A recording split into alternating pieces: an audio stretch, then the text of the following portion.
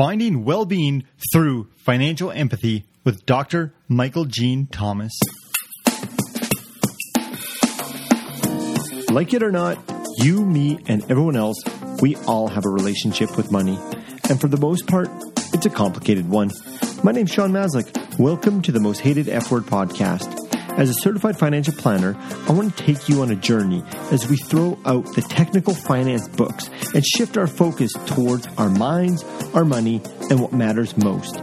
If you're looking to improve your relationship with money and build true wealth, you're in the right spot. Finances does not need to be the most hated F word. This was such a fun and exciting interview with Dr. Michael Thomas. You can hear the empathy, the compassion, and his passion as it comes oozing through the speakers as he talks. He discusses how we can set and prioritize real goals that align with our true, authentic selves, how we can focus our money on joy, and how to avoid the marketers that are always wanting to come in our pockets.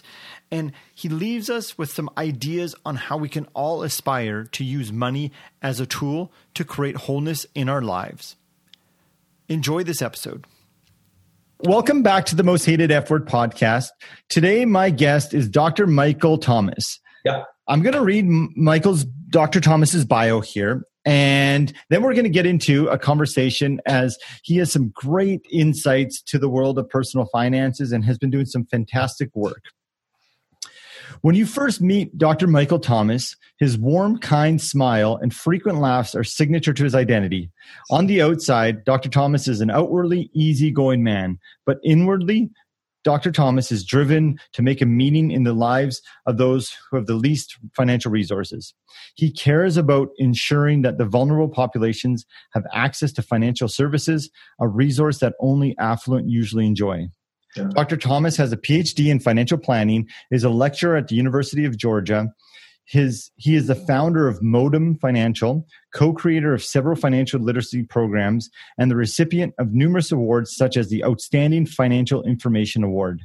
Dr. Thomas' commitment to service has taken him to many places, whether that was presenting in boardrooms, jails, college auditoriums, national conferences, small groups, alternative schools. Service to others is what he knows. Service to others is what Dr. Thomas does best. Welcome to the show.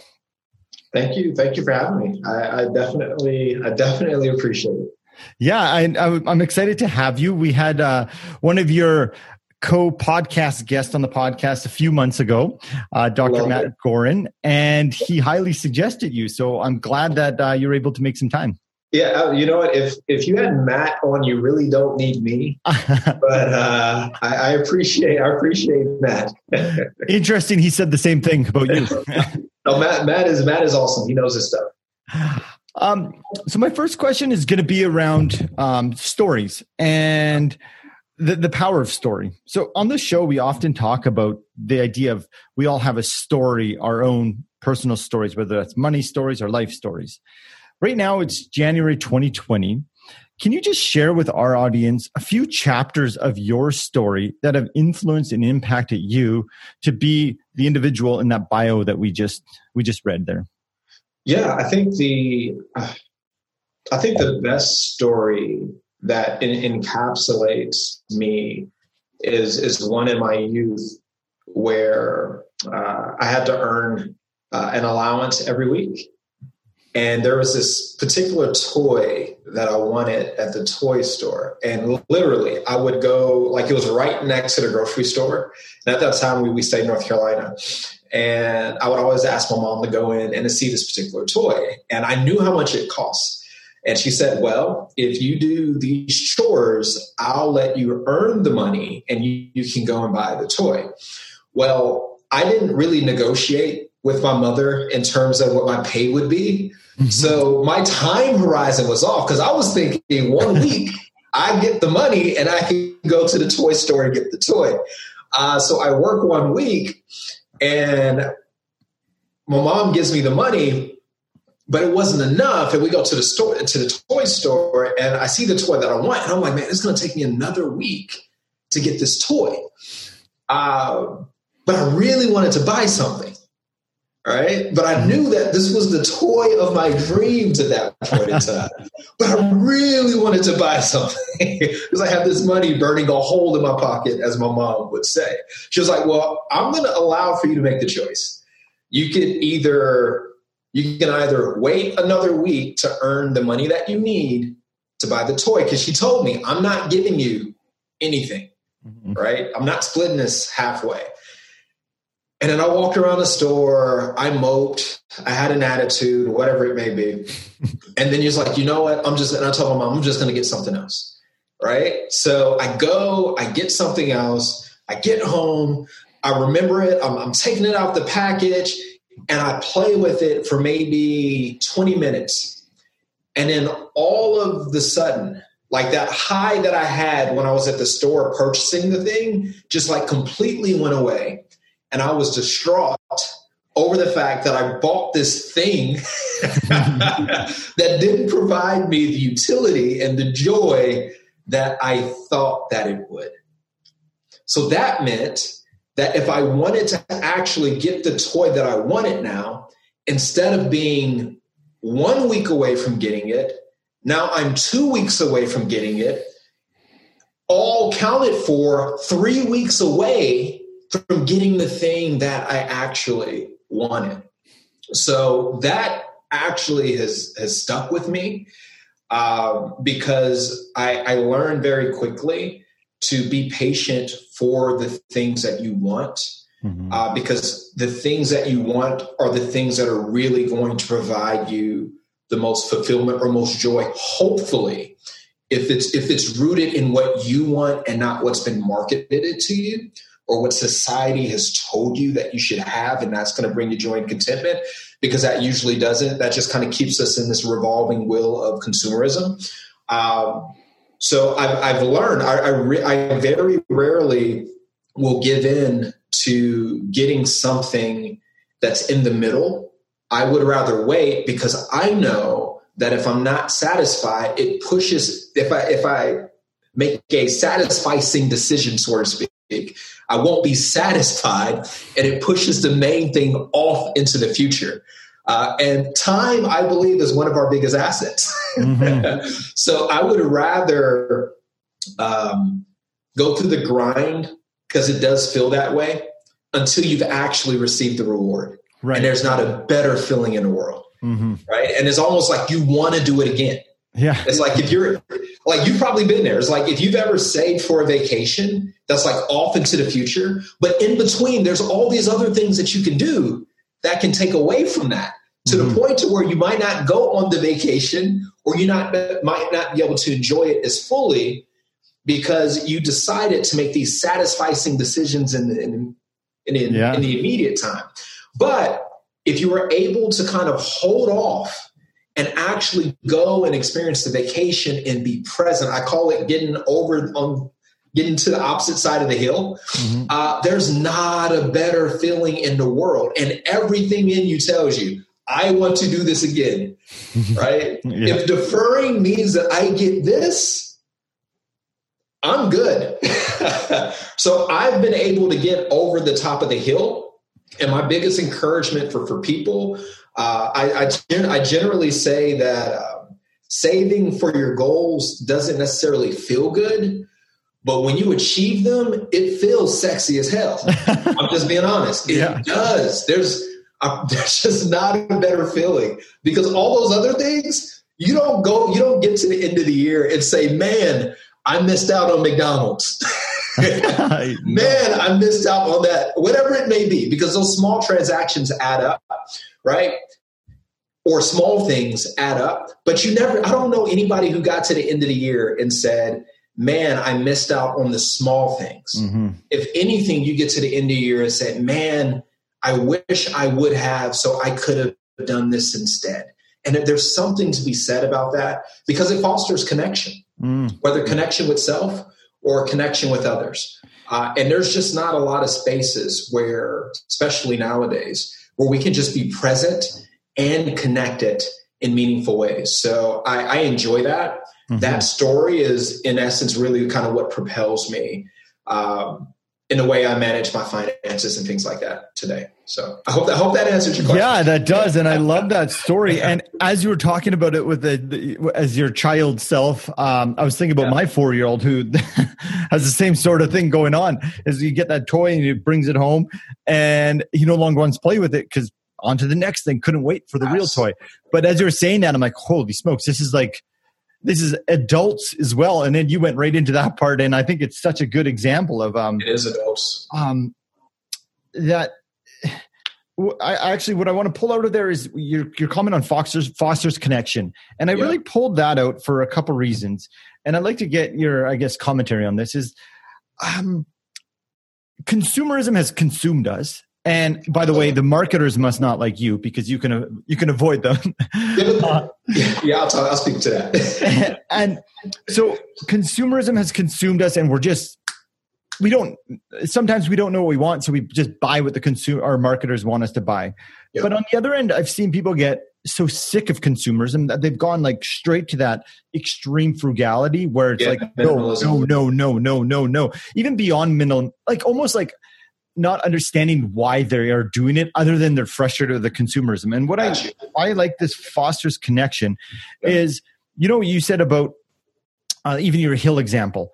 Like when we embark on a journey, you said it feels good when you look at the end of the year and you're on vacation, you said no to all those things. Yeah. I think that along the way, what I've noticed is that vacation is good, but what I've learned on why I'm saying no, how I'm saying no, for me, that fostering connection along the way is actually more, to me, sometimes more important than the vacation in and itself, which is sometimes you don't expect those learnings to come out of it. So I guess for me, my question is to you, this idea of delayed gratification is, do I delay gratification? Do I retire and have fun way out in the future, or do I enjoy myself now? How do you make sure that you're maximizing that fostering connection, Absolutely. Also saving, but also you talked about time, having the time now, but also realizing time in the future, you're going to be your future self as well. So where do you find that balance of today, I want to enjoy myself, but also I don't want to succumb to all these purchases that are not going to allow me to go on the vacation? Absolutely. I think that's a great conversation. That's a great question. I think to encapsulate it, I have a saying that I post quite frequently. Is something really sacrifice if you receive a harvest in the end? That's really right. I have to remind myself of this all the time. Is something? Am I really sacrificing if I receive a harvest in the end? Mm-hmm. And that's literally how I've reframed the way that I think about the very personal things that I aspire to do on an annual basis, literally. And I think one of the most important things that is slept on, so to speak, as the young people will say, is that most people don't give themselves the space to understand their authentic self. So literally, how can you be very clear on where you want to go if you're not rooted in self-awareness? Mm-hmm. And literally, that is the only difference between me and other people. I literally believe that self-awareness is the foundation for financial well-being. I agree. Because if you are self-aware, meaning that you can block out the noise and actually to still be able to hear the signal, right? Because you're so in tune with self, then you can navigate the noise and still get to whatever it is that you aspire to have in your life. So when we talk about being balanced, me being balanced is really just me understanding me and not being ashamed of the fact that my idea of a good weekend is to listen to an audiobook and go on a run, on a long run, right? My idea of a good weekend is to play board games with the kids and my wife, because it takes us out of parenting mode and we can just laugh and giggle and be silly, right? There's nothing like, because that's friendship forming. So I'm your parent, but we also want to eventually evolve into this friendship and this relationship that's beyond that, right? For me, I'll be honest with you, going on a quiet walk in the woods is life. Mm-hmm. Because I've taken the time to get to know me and what charges me up. So if something is marketed to me, I can easily say, does this align with who I am? Yay or nay? No. And if something is marketed to me that can add value to the flow of my life, not aspirationally, but already what is, then that's something I can consider. So marketing doesn't really bother me because I'm not going to bite on anything that doesn't make sense with the flow of my life, right? So if we're rooted in self, if we really understand what's meaningful to us, there really is no I call it the psychological and emotional gap of marketing, meaning that marketing generally creates this hole that's not real, but our brains perceive it as being real, meaning that what initially was baseline is no longer baseline, and it's created this deficit that's literally psychological. And then what happens is with marketing strategies, now we're trying to figure out outside of us and based on everyone else, what makes everyone else happy. And then we're this perpetual loop of the marketer tries to send me something that's supposed to make me happy and it doesn't because somebody else was happy with it. So I'm going to look to another friend. Oh, that makes them happy, right? They bought this. So I try to get it and it doesn't make me happy. This career choice, this job, this position, this title, I go for it. It doesn't make me happy, right? It's because our baseline is based on this illusion, right? That these things outside of you are going to make you happy. And the only way that we can close that gap is knowledge of self. And the more we do that, we close the gap, right? It's not about what you buy. So when you do that, having balance is easier because you know who you are and you know where you're going. And that's just a different way of thinking about this, but it has nothing to do with money. It has everything to do with self-awareness. And then once you know what that is, then you can use money as a conduit to connect you to the things that you really desire, that really bring you value, peace of mind, whatever it may be. So that's my approach, big picture. Yeah. I love that answer. And I think when we're not in alignment with ourselves, then you always with that friend, what do they have? Oh, that makes them happy. And I mean, we're I guess in a sense hardwired to think that way from our ancestral tribe days of like following the herd. Absolutely. And we've evolved a lot, but I guess the brain hasn't fully evolved with us and we have those tendencies. So I think. And actually, can I speak to that? Yeah. Just on the flip side of it. So we were talking about minimalism, right? Right. So what's happening here is that we're trying to make decisions where either someone tells us what makes us happy on one extreme, or on the other extreme, we don't even want to think about or engage with, like you said, this process of even having. So on both sides, we never kind of come into the middle to actually think about us. Yeah. So we're actually avoiding this growth that needs to transpire so that we can really come to the middle and actually have some fulfillment. And in some instances, fulfillment is going to be less, and in other instances, is going to be more. But there's power in thinking. There's power in terms of being mindful. Yeah. In both of those extremes, you can literally operate live being mindless. What you're saying is, I don't want to have to think, right? But again, to the point, when we are aligned with self, we actually minimize choice. Yes. Right? So we actually don't have to think, but we're in alignment with actually doing things that bring us joy and commitment that's uniquely rooted in us. And guess what? Our future self is going to be a little different. There's actually several studies that show, like 10 years from now, what you think you may want is absolutely what you don't want, right? It's just, but the beauty here, though, is that if we're responsibly using money and our resources, we're setting money aside to enjoy our current future self while giving our future self the space to decide. And that's where the power is. A lot of times when we think about our future self, we're trying to plan our future self based on the expectations that we have for today. So we actually kind of bottleneck our future self by thinking our future self is going to want what we want today. Yeah. But when we think about our future self, is that I just want future self to have choice and options to make different decisions, then that becomes a different way in how you purpose your money and how you think about future self and how you allow for yourself the space to grow and to continue to become.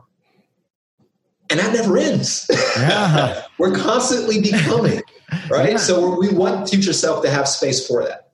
You know, I really like how you're framing that. Like, we're constantly becoming, and having your future self have the ability to make those ability to decide.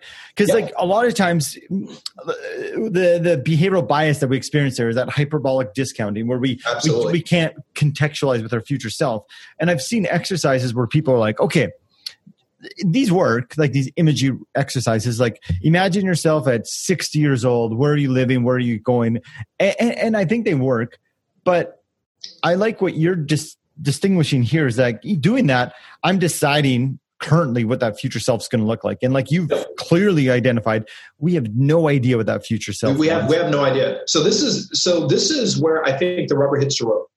I think the better strategy to use there is to very similar to how we'll say in a study, in 1950, a can of Coke was X. In today's dollars, it's Y, right?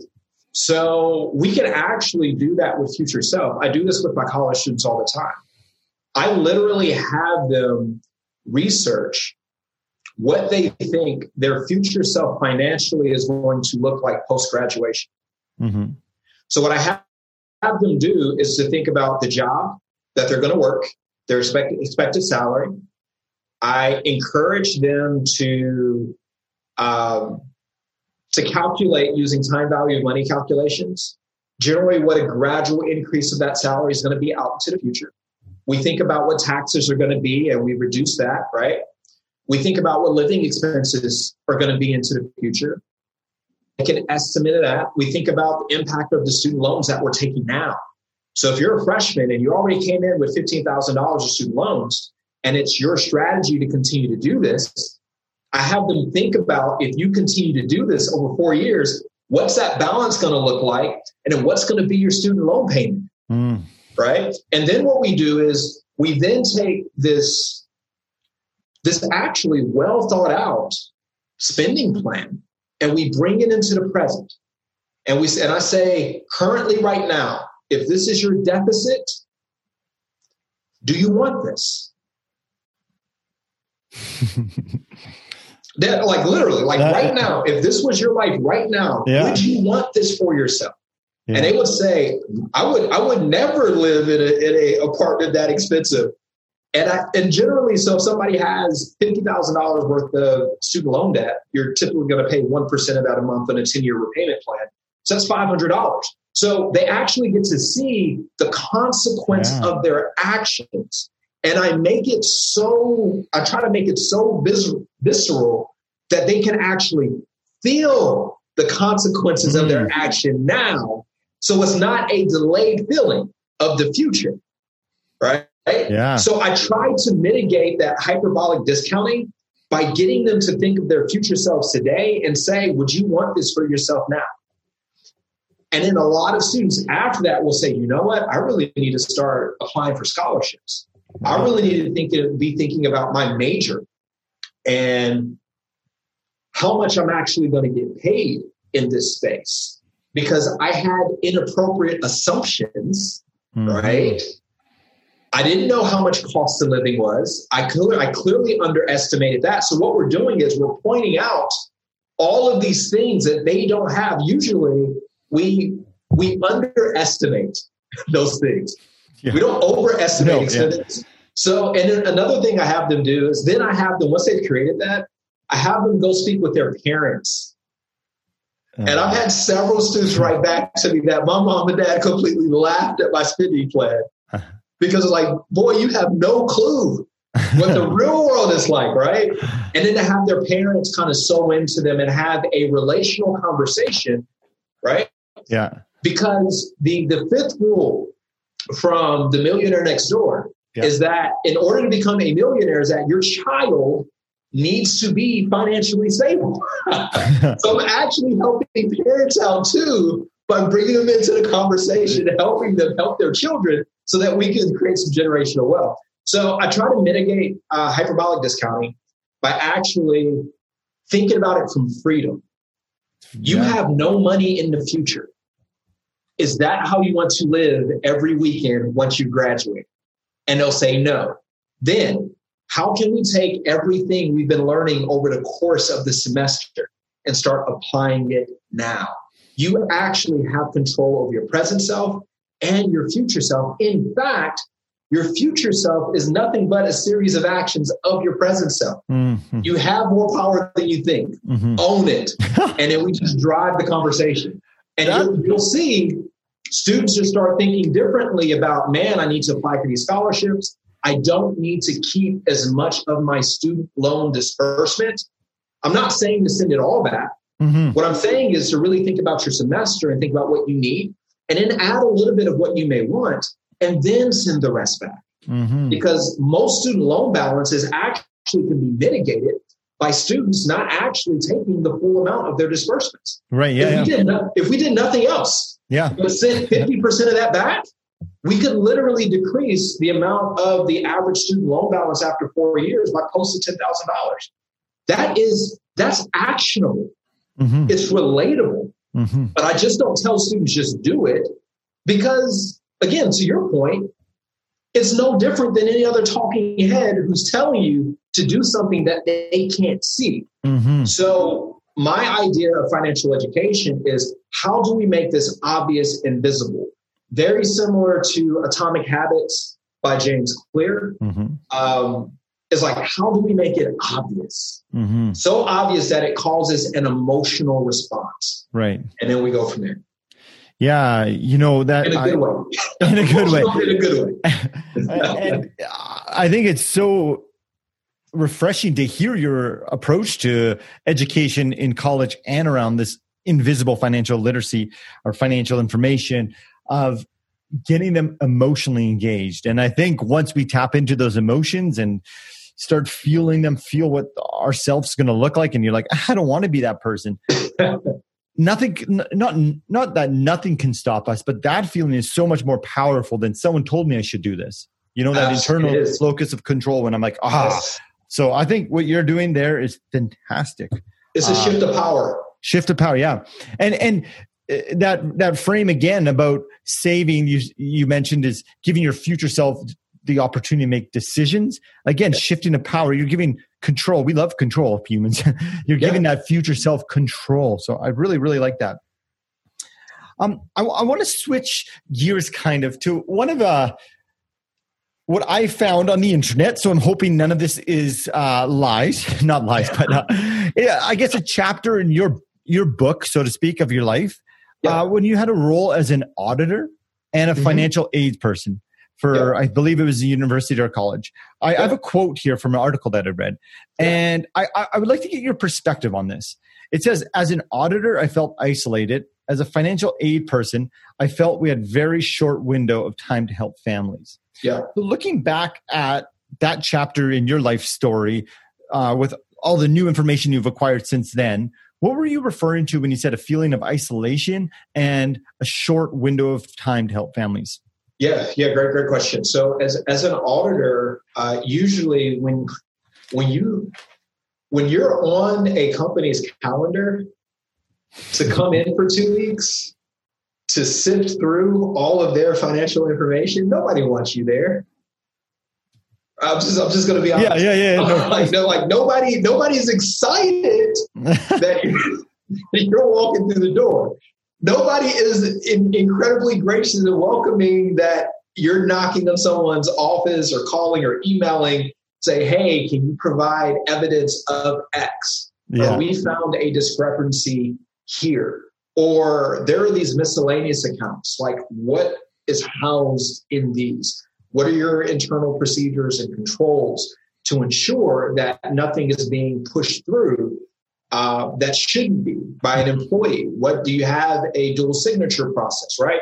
So you're really looking at processes before you really dive into the audit. So what a lot of people don't understand about auditing is that it really provides a great value add, because the flow of this is that if you're a publicly traded company and you go to Yahoo Finance and you're looking at the financials that have been listed, right? Mm-hmm. Then those financials have gone through an auditing process where someone like me came in to ensure that information is accurately reflecting the position, the health and viability of a company. So this system is big. So, but we don't just address the numbers piece of it. We're actually looking at company systems as well.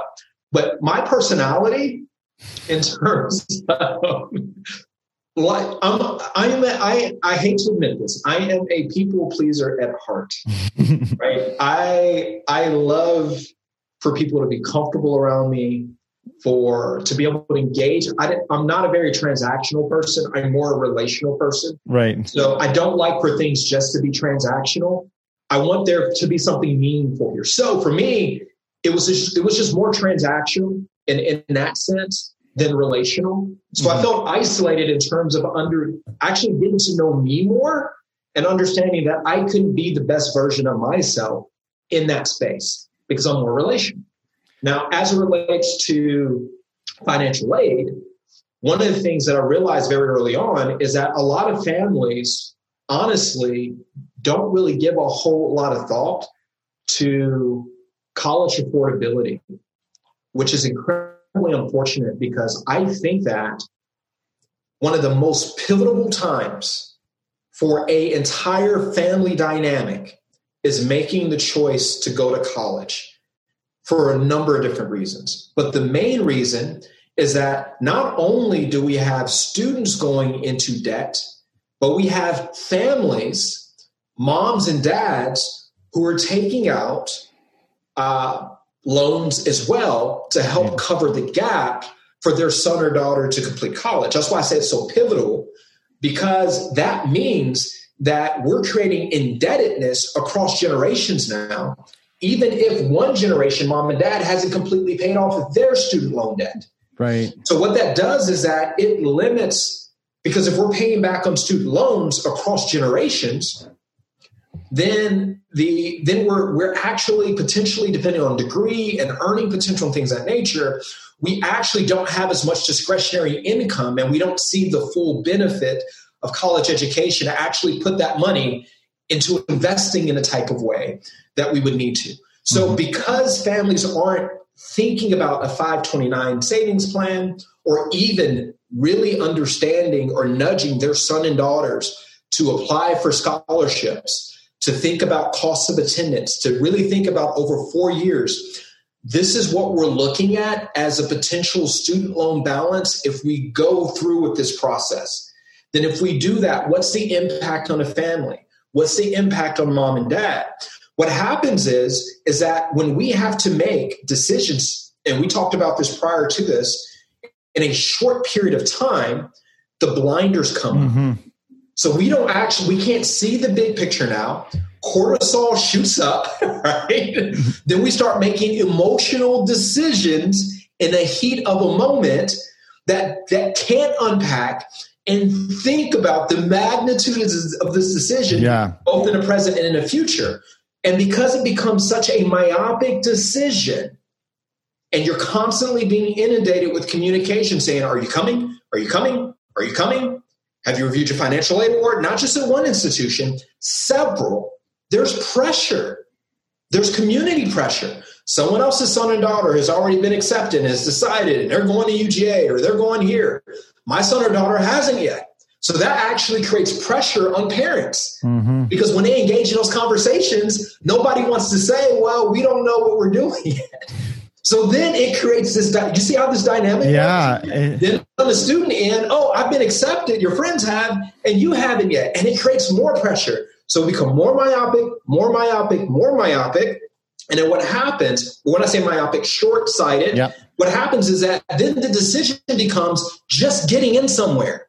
Right. And not thinking about the financial consequences. And families literally do this in a 6 to 7 month period.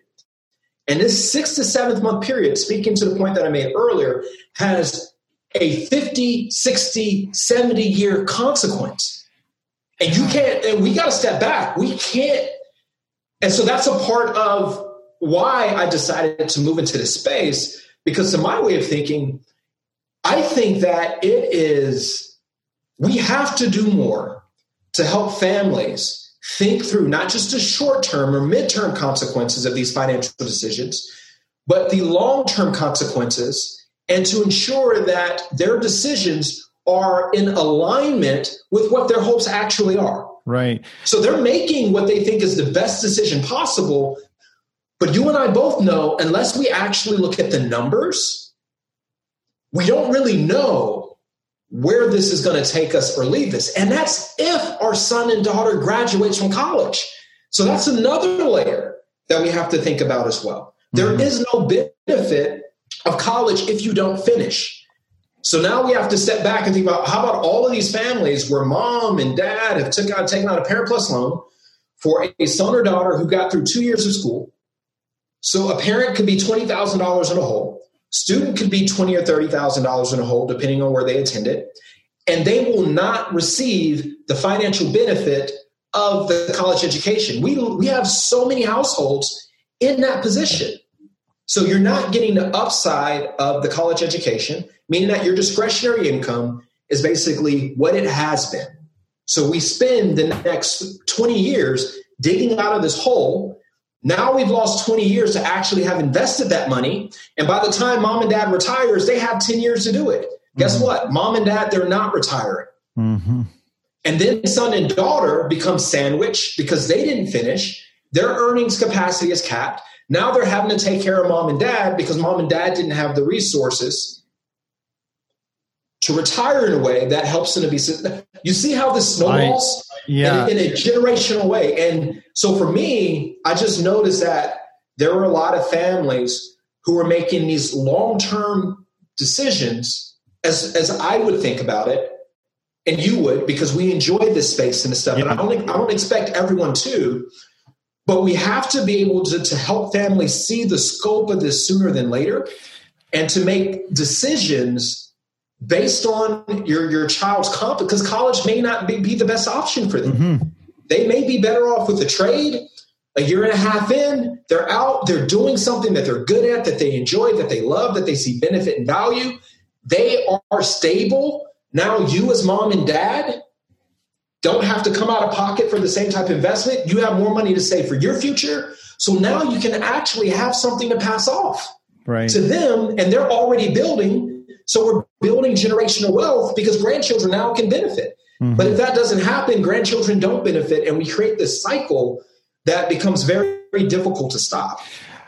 You know, you are in alignment with your passions. I could hear it in your voice. We're on Zoom. I could feel it. And I'm so thankful that we have individuals like yourself who are advocating for this change, because we are against enormous social and financial systems that are creating barriers and constraints around these very topics that you're talking about. And you know, as you're talking and me doing some reading on work that you've done, it's very easy. Like you said, you and I can look at this and see the issue, but you have a lot of insight, and I know by the work that you're doing, you work with individuals who might not have had access, whatever their life story is, to this information. And I think that's so incredible, because often I hear on the other side is, well, we have these systems. Like, you can get student loan fee payback, or they can do their, financial modeling to see how much debt they're going to be in. But the problem is like you talked about in your TED Talk, is that's me now saying, oh, there's these systems in place. And like, say it's me as a middle-aged white male saying, oh, you could have figured out all this stuff. We're going back to Scarcity book, where it talks about when you add scarcity, it increases the narrow blinders to make decisions. And we can't see that big scope that you're trying to do. So I really think it's wonderful that you're doing, because I hear this often. It's like, oh, well, there was this assistant out there, or there was this program. But what I'd like you to talk about is just this concept of, will you choose, this is quoting you, will you choose to focus on the numbers or what's underneath? And I think that's so important for everyone to hear, is that we all make financial decisions, life decisions, whatever it is, based on our current life circumstances. And my life circumstance is different than yours. Yours is different. We're all different. And if maybe touch on that judgment and how it really, having that judgment can just perpetuate these boundaries and constraints. Yeah, just a great point. I actually gave a keynote address for AFCP, which is the Association for Financial Counseling and Planning Education. Mm-hmm. And one of the things that I'm working on and doing research in is the area of financial empathy, mm-hmm. and then also self-compassion and compassion generally, and how that influences behaviors and then overall financial well-being. But to the meat of this, though, the reason why financial empathy or empathy is so important is because we live in a culture of shame. Mm-hmm. And there's a difference between guilt and shame. Right. When we feel guilt over something, we externalize ourselves from the thing, right? Mm-hmm. It's, I made a mistake, right? When it's shame, it's, I am the mistake. Mm-hmm. Which are two different ways of thinking. And when we actually believe that way about ourselves, and we exist in a toxic shaming environment, what it actually does is that it actually increases our cortisol, right? Mm-hmm. Which induces a flight or fight or flock response, right? We're using our limbic system. This is our alligator brain. Mm-hmm. And we're not using our prefrontal cortex anymore, which is the part of the brain that we use to rationalize and to try to make, again, not myopic, but very broad and well thought out decisions about what's now and in what's in the future. So we actually, our capacity to do that diminishes within a shaming culture. And what's important about that is that you made a point earlier about community, is that usually within community, there are norms and there are sanctions, mm-hmm. right? So if you're operating outside of the norms, then there are these sanctions that are imposed. The issue is that these sanctions are everywhere. You can't get away from a sanction, right? Or a slap on the hand for not conforming to norms. So when that happens, people don't fight against the entire community. They flee, they hide. So that becomes the bigger issue, is because when we hide, we don't actually reveal the context or the nuances of what we're experiencing or what we're dealing with. And in a lot of instances, the financial concern isn't money a lot of times, it's what's underneath the number. So for instance, had a student who was struggling with overspending dining out. So we looked at their transactions and I said, all right, so you're not just going to like Chick-fil-A and some other places really quickly. You're going to like some sit down dining out type settings like a year and a half ago. And I was like, tell me more about these. And the student said, well, this is where my friends like to go. She didn't say, this is where I like to go. She said, this is where my friends like to go. And I was like, so tell me more about that. She was like, yeah. She was like, we don't get a chance to see each other during the week. So usually on the weekends, we'll try to get together and we'll sit down and we'll have dinner and somewhere and things like that. I was like, well, based on your spending plan, it's like, you can't really afford doing it. She was like, I know, but I don't want to disappoint my friends. So the issue wasn't financial. She knew that she couldn't afford dining out.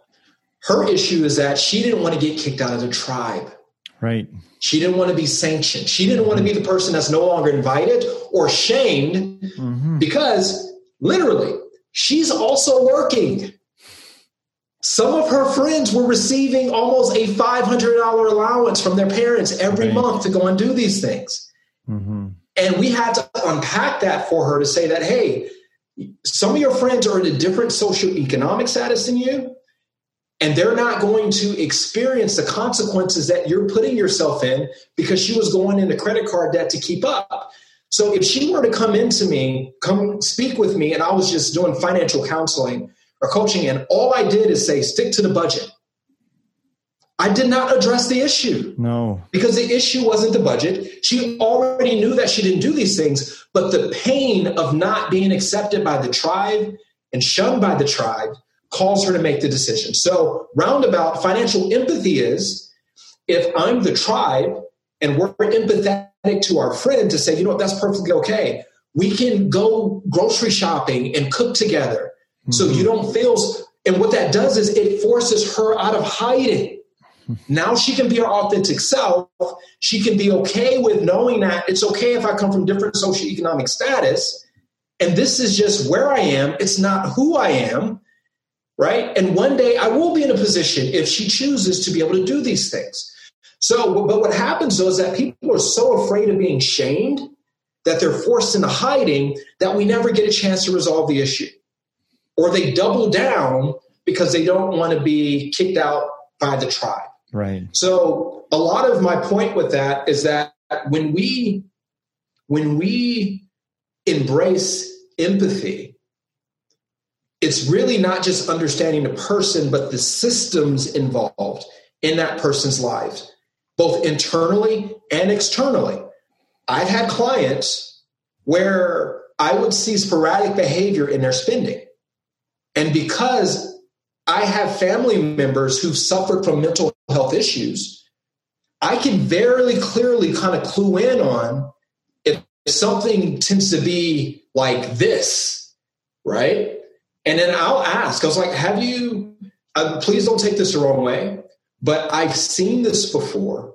Do you have states where you feel really extreme highs and really low lows? It's like, yeah, I feel that way often. Tell me that story a little bit. When you were here with your spending plan, were you on this high, right? When you were here, were you on this low? Because then the issue becomes a mental health issue. Mm-hmm. And I can't help this person unless they address the mental health issue and they have stability and potentially may need to take meds, right? Mm-hmm. So what empathy does is that it takes, there is agency in this process. There is part of this where people own what they can own and drive what they can drive. I do not by any means say that that's not the case at all. But that's not 100% of the issue. Yeah. Right? So if it's mental illness and you know somebody's bipolar, can they will themselves? Mm-hmm. And if you've never experienced a family member who's dealing with the bipolar episode, I really want to encourage you right now to go to in your community. The best way to develop empathy is to immerse yourself in a situation and actually experience people who are dealing with these issues, because you can't walk away from that and say, this doesn't exist. Mm-hmm. But what happens is, though, when we give ourselves the excuse not to be empathetic, we want to assume something that's very consistent and linear about the human condition. And you know that's not the case for you. I literally, if all your listeners were to share, would all your listeners say, you know what, I'm going to pose this to everybody. All of you, send me your financials. Mm-hmm. I want to see all of your spending behaviors, all of your patterns, X, Y, and Z. Would you be willing to share that with me? Probably not, because you know it's going to expose something about you that you even have trouble dealing with, that you've struggled with for years. But because we can hide it, and maybe we're in a better position in life where our title, the car, the house covers this up for right now, I forbid that you experience a financial shock and then you have to really deal with some patterns and behaviors that you have that you won't be able to hide up during that. So what I'm saying is, let's just be honest. Nobody's perfect. And just because we're being empathetic doesn't mean we're accepting excuses. It means that we're learning enough about someone's situation in a context to create new solutions. That's the point. Because the way we're doing it is not working.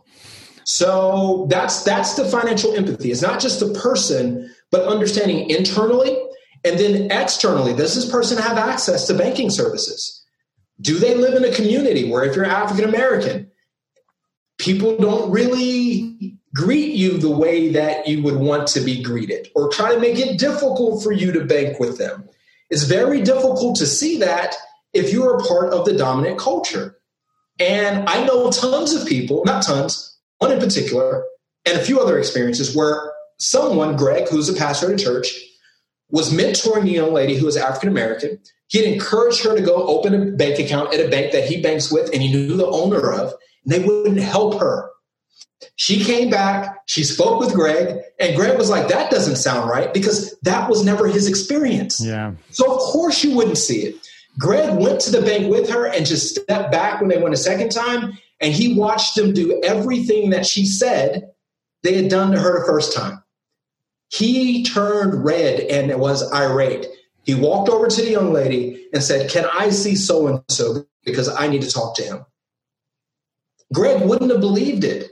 Now, I'm not going to say that's always the circumstance, right? Sometimes it's just you're working with somebody that day who just has a bad attitude regardless of who you are. And then sometimes it can be other elements as well. But again, if we're in certain positions in life, and because of our title and our reputation in the community, people are not going to treat us the same way that they treat other people who do not have the same type of power and influence, right?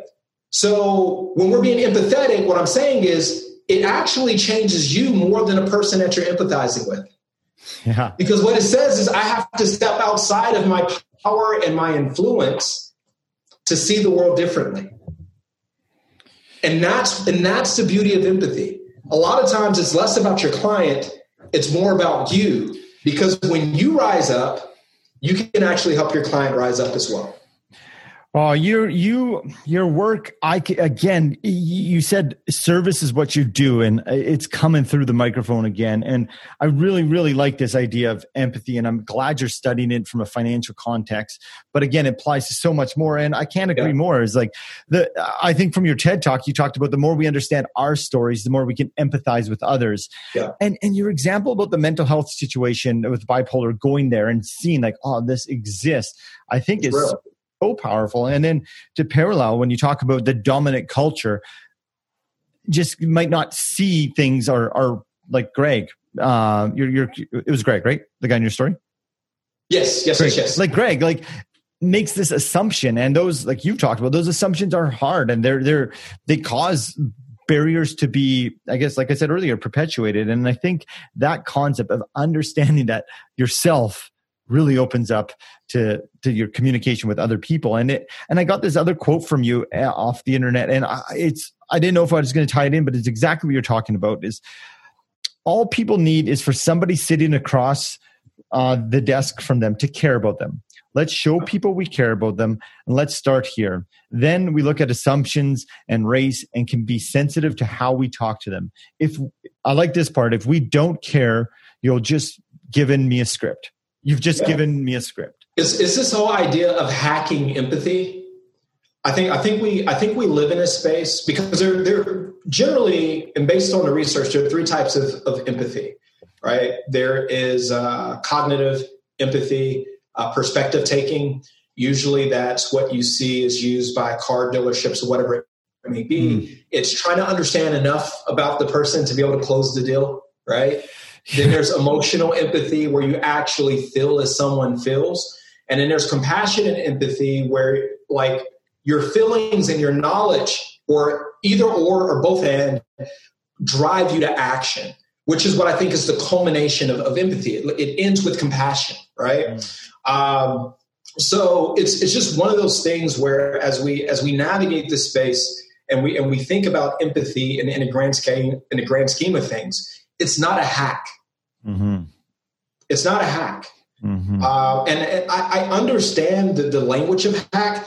What a hack says is that I'm externalizing an activity to influence someone else. Mm-hmm. What I'm saying is I'm internalizing an activity to actually influence myself in a way so that I can influence someone else.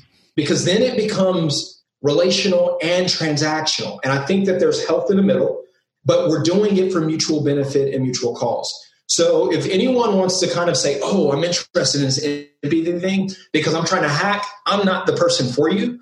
But if you're really trying to grow as an individual and how to see things, not again, to think about somebody as being stuck, or you have to basically say there's nothing we can do. No, the beauty is that just like with a chess player, you see this with great chess players. What they do is that they create these situations and positions of a board, and they try to figure out what's the most effective way to solve this position. So what empathy does, when we open ourselves to it, it allows us to create new positions on a board, to see things differently, and then try to figure out, how would I work through this scenario? That's what it does. So we actually then can create solutions that actually work with where people are and not where we wish them to be. And that kind of becomes the difference there. But that's hard work. But when you enjoy doing what we do, you and I, it's not hard. That's why everybody can't do it, because we enjoy thinking about the nuances of these things. What other people would consider the difficult parts of the work, we don't, because that's where the opportunities lie. That's where we create change. But if we're going to navigate this space by just providing canned recommendations, ignoring context, ignoring resources and capacity of communities because they're different across the board, we saw this with COVID. Every state does not provide the same amount of unemployment, or even for the same length and period of time. So literally, people were navigating the pandemic, some with more resources, some with less, because of state laws. So you couldn't necessarily say that this was optimal here and it can be optimal everywhere, because we're dealing with different resources, time horizons, so on and so forth, right? So I like to think about this stuff. And empathy in and of itself causes us to think. And I want to encapsulate this. It's not just external systems, but again, to our point earlier, it's also internal systems. And we have to be able to see the picture in the micro and the macro to be able to create some space in the middle for growth. It sounds here that in this case, the change comes first from an internal, I guess, shift of the individuals from the empathy level that then those individuals are open, or they can see the chessboard differently to create those systemic changes. But this is the thing. I don't think it's one directional. I think change is bidirectional, right? Yeah. Because the cognitive empathy piece, now I'm talking about the trans-theoretical model of change, can kind of get you to like pre-contemplative and contemplative state. Yeah. So you're still deliberating. You don't know what to believe, but there's enough to cause dissonance. But the action of going and engaging with the community, hearing stories, navigating spaces that you traditionally wouldn't navigate, maybe going and shopping at a convenience store that's the only store in a community, and seeing if your budget goes as far because the prices are marked up. Yeah.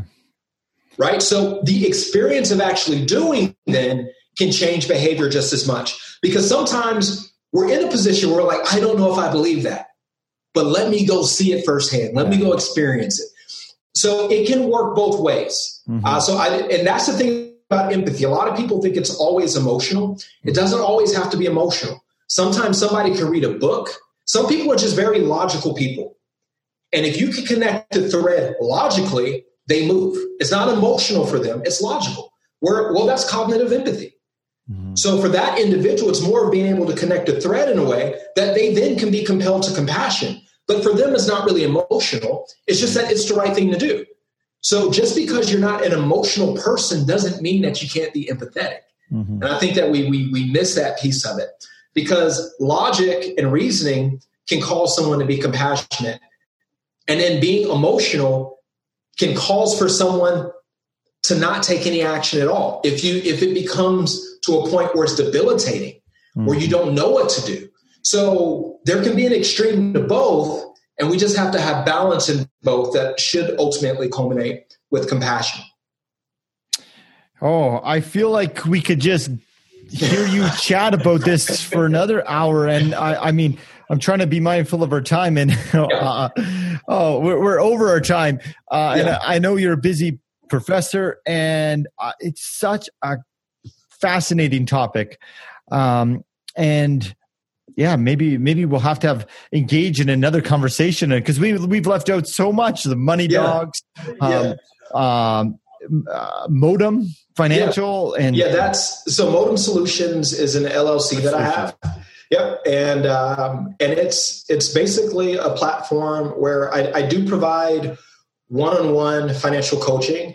That's on a limited basis though, because with my primary work as a lecturer and doing research, I don't have the capacity, but I try to reserve those spots and times for low and moderate income households in their communities who just don't have access to a competent and compassionate professional.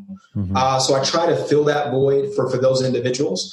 But if somebody wants to kind of reach out and just follow me, I'm on Instagram. I'm probably most active there. And my handle is at Modem, MODOM Solutions on Instagram. I also do keynote speeches and speeches for organizations and companies and things of that nature throughout the year, speaking to empathy, speaking to just financial management in general, even budget. Like, how do we think about budgeting from a relational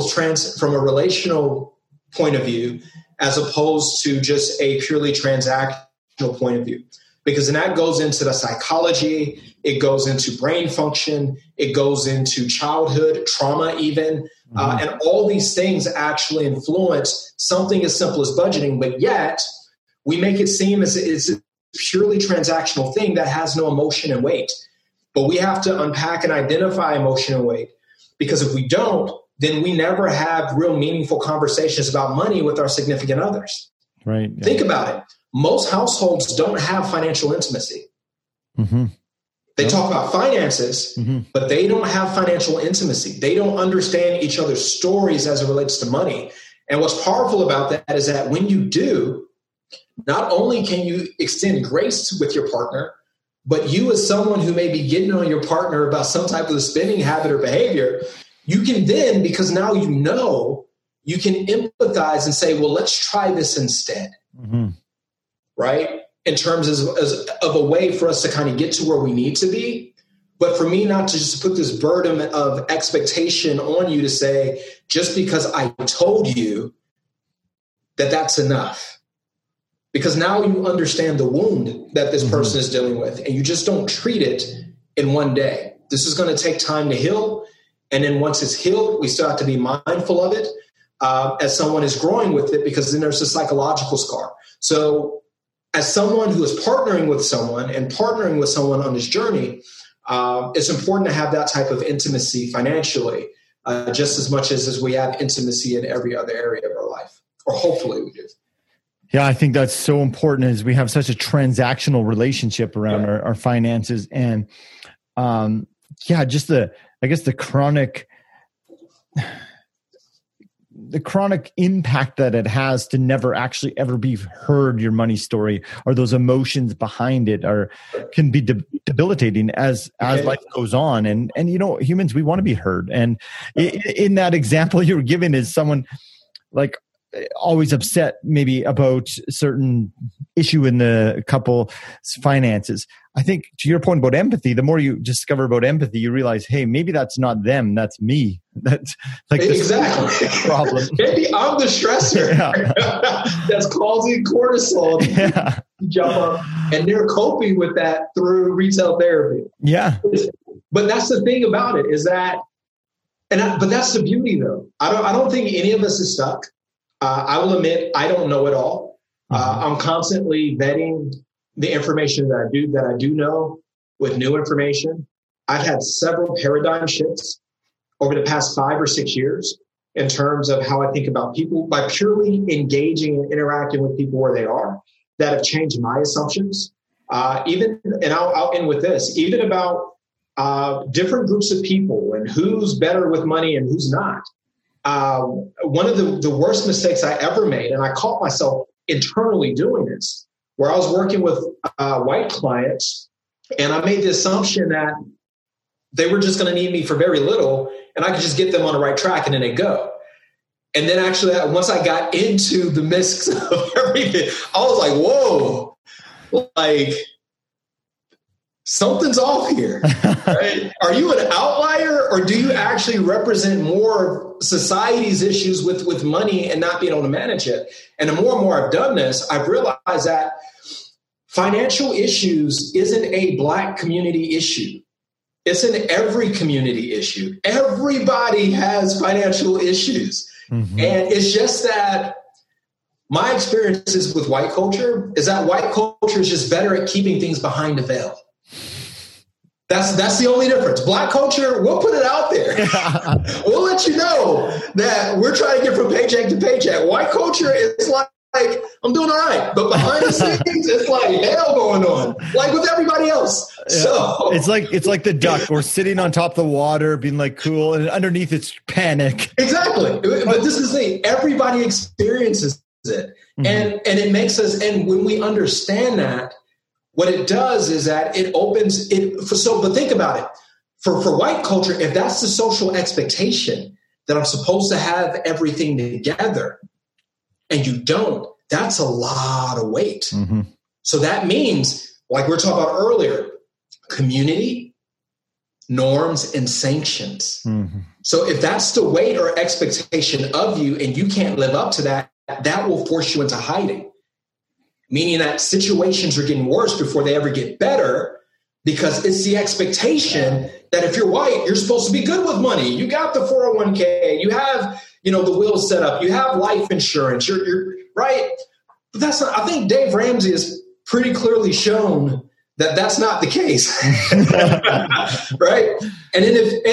So there are these nuances. And so to think about that big picture, if you are white, you could actually be experiencing more stress than you should because of cultural norms. Mm-hmm. And that's something that we have to come to grips with, because I can almost guarantee you that you have, because of COVID, we have middle-class white and Black families, and maybe white families who are less likely to utilize community resources because of the shame that's induced. And they could potentially lose their home and all the equity in their home because they can't make up the back end payments due to some of the national legislation to kind of forego that. And they're looking at this hill that's growing, and they know they can't pay it off. And someone's lost a job. But yet they don't want to use community resources because those people use it. No. That's not how this works.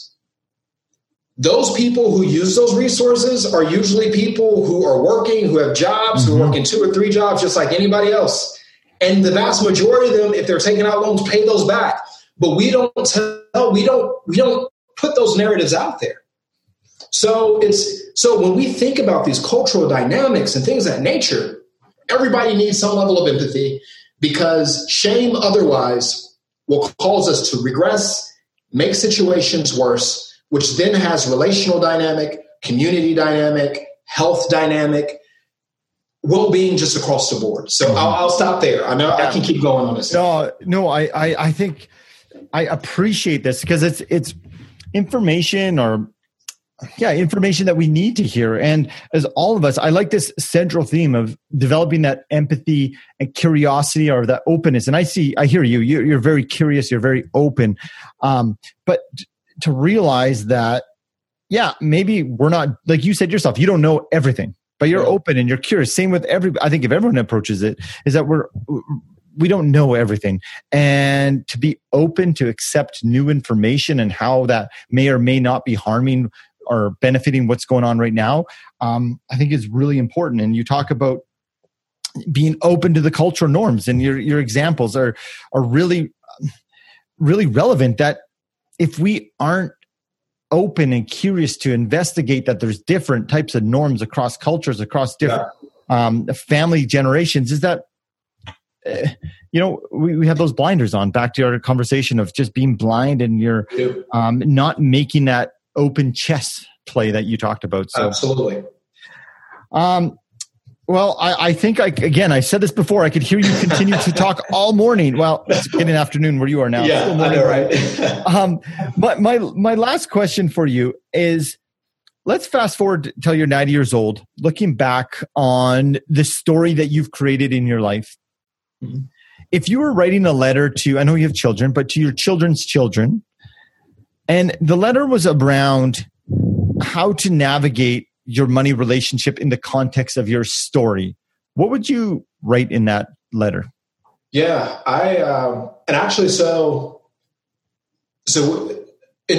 if I were thinking about this from the perspective of my children's children, right, I would write the letter to my children, not my children's children. Okay. I think very important here, because I personally feel as if, and this is the faith element of me, is that I think that unconditional love is really the foundation that you want to build any type of conversation on, whether it's health and wellness, financial wellness, whatever it may be.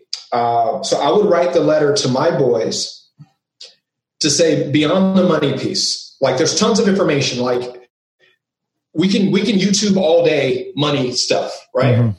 But there's going to be fewer conversations that's going to talk about wholeness and what it means to be whole as a person. And if there's any lasting legacy, honestly, that I would want my boys to take from me, it isn't the money stuff. It's unconditional love. And if my boys can take that from me, to love, if they choose to get married and have children, love them and their wives unconditionally, loving their children unconditionally, loving their community unconditionally, then I think that everything else takes care of itself. Because a lot of people struggle with money is the where. And I think that if we ask why enough, we get to the where, right? So it's like if you have a relationship with your wife, or you snap, or she snaps, and you're like, where did that come from? Right? It wasn't her. It was all these different things, or with my wife, right? That I'm not aware. Somebody made her upset at work, or whatever it may be, right? I'm like, where did that come from? So when we ask why enough, we get to the where. And if your foundation in the way in which you manage money, the way in which you lead others, the way in which you embrace your community and your neighbor is based on unconditional love, I'm good.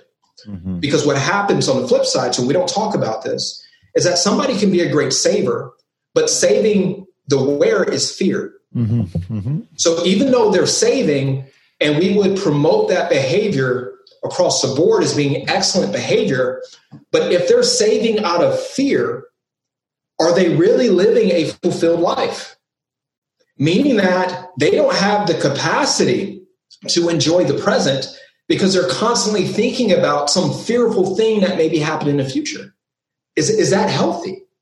So we can have optimal financial behaviors, but the where behind these behaviors is very important. And if that's out of love, I know unconditional love, I know that marketers, kind of circling back here, recall, won't have the power to create these emotional and psychological deficits of self. Mm-hmm. If I know that unconditional love is the foundation, I know that they'll engage in not just transactional, but relational relationships with people and others. If it's unconditional love, I know that they won't make money the chief objective of their life. Mm-hmm. And it's just simply a conduit. Because of unconditional love, they've learned how to love themselves and be okay with themselves, that they can actually live a fulfilled life with however little or however much money they aspire to have. So I would really write the letter to my boys to say, don't forget unconditional love and forgiveness, and sow that into your children, and then build layers of these financial wellness conversations from there, because the where is just as important as the what. And I'll just leave it there. I really, really like that. So often we focus on the end goal of being the money, but like you talked about earlier, money's just you didn't say tool, but essentially you said a tool. And I think that unconditional love, I can't say it takes care of everything else. And the richest man in terms of wealth who has no community, no connections, isn't so rich. It's incredibly unfortunate. I've had the opportunity of having conversations with the pastor of my church. And again, this is when people are forced to hide, they don't have open conversations. And my pastor told me not too long ago, he was saying that, he was like, I engage with so many men who get to 45 and 50, and they've been incredibly successful in business and other areas, but they feel incredibly empty. Yeah. And we do not, again, we don't have those conversations because our culture promotes that your happiness is directly tethered to achievement. Mm-hmm. And for some, it absolutely can be if they're following their authentic self. But for a lot of people, it may not. And guess what? It's okay.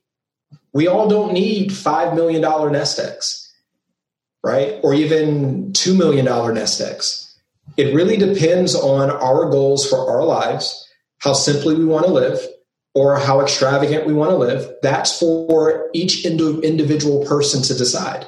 And once you decide that, structure your life accordingly to be able to achieve that end. But there isn't a cookie cutter approach to what success and satisfaction and joy looks like or feels like. Mm-hmm. Everybody's different, and it's okay to be different. Like I said, on the weekends, I enjoy reading. Mm-hmm. Some people may consider that lame. I love it. I'm okay with that. And it's actually a very cheap hobby. So I don't spend a lot of money in those spaces, but again, I digress. No, that's good. You really remind me, and I don't have the quote precise, but it basically,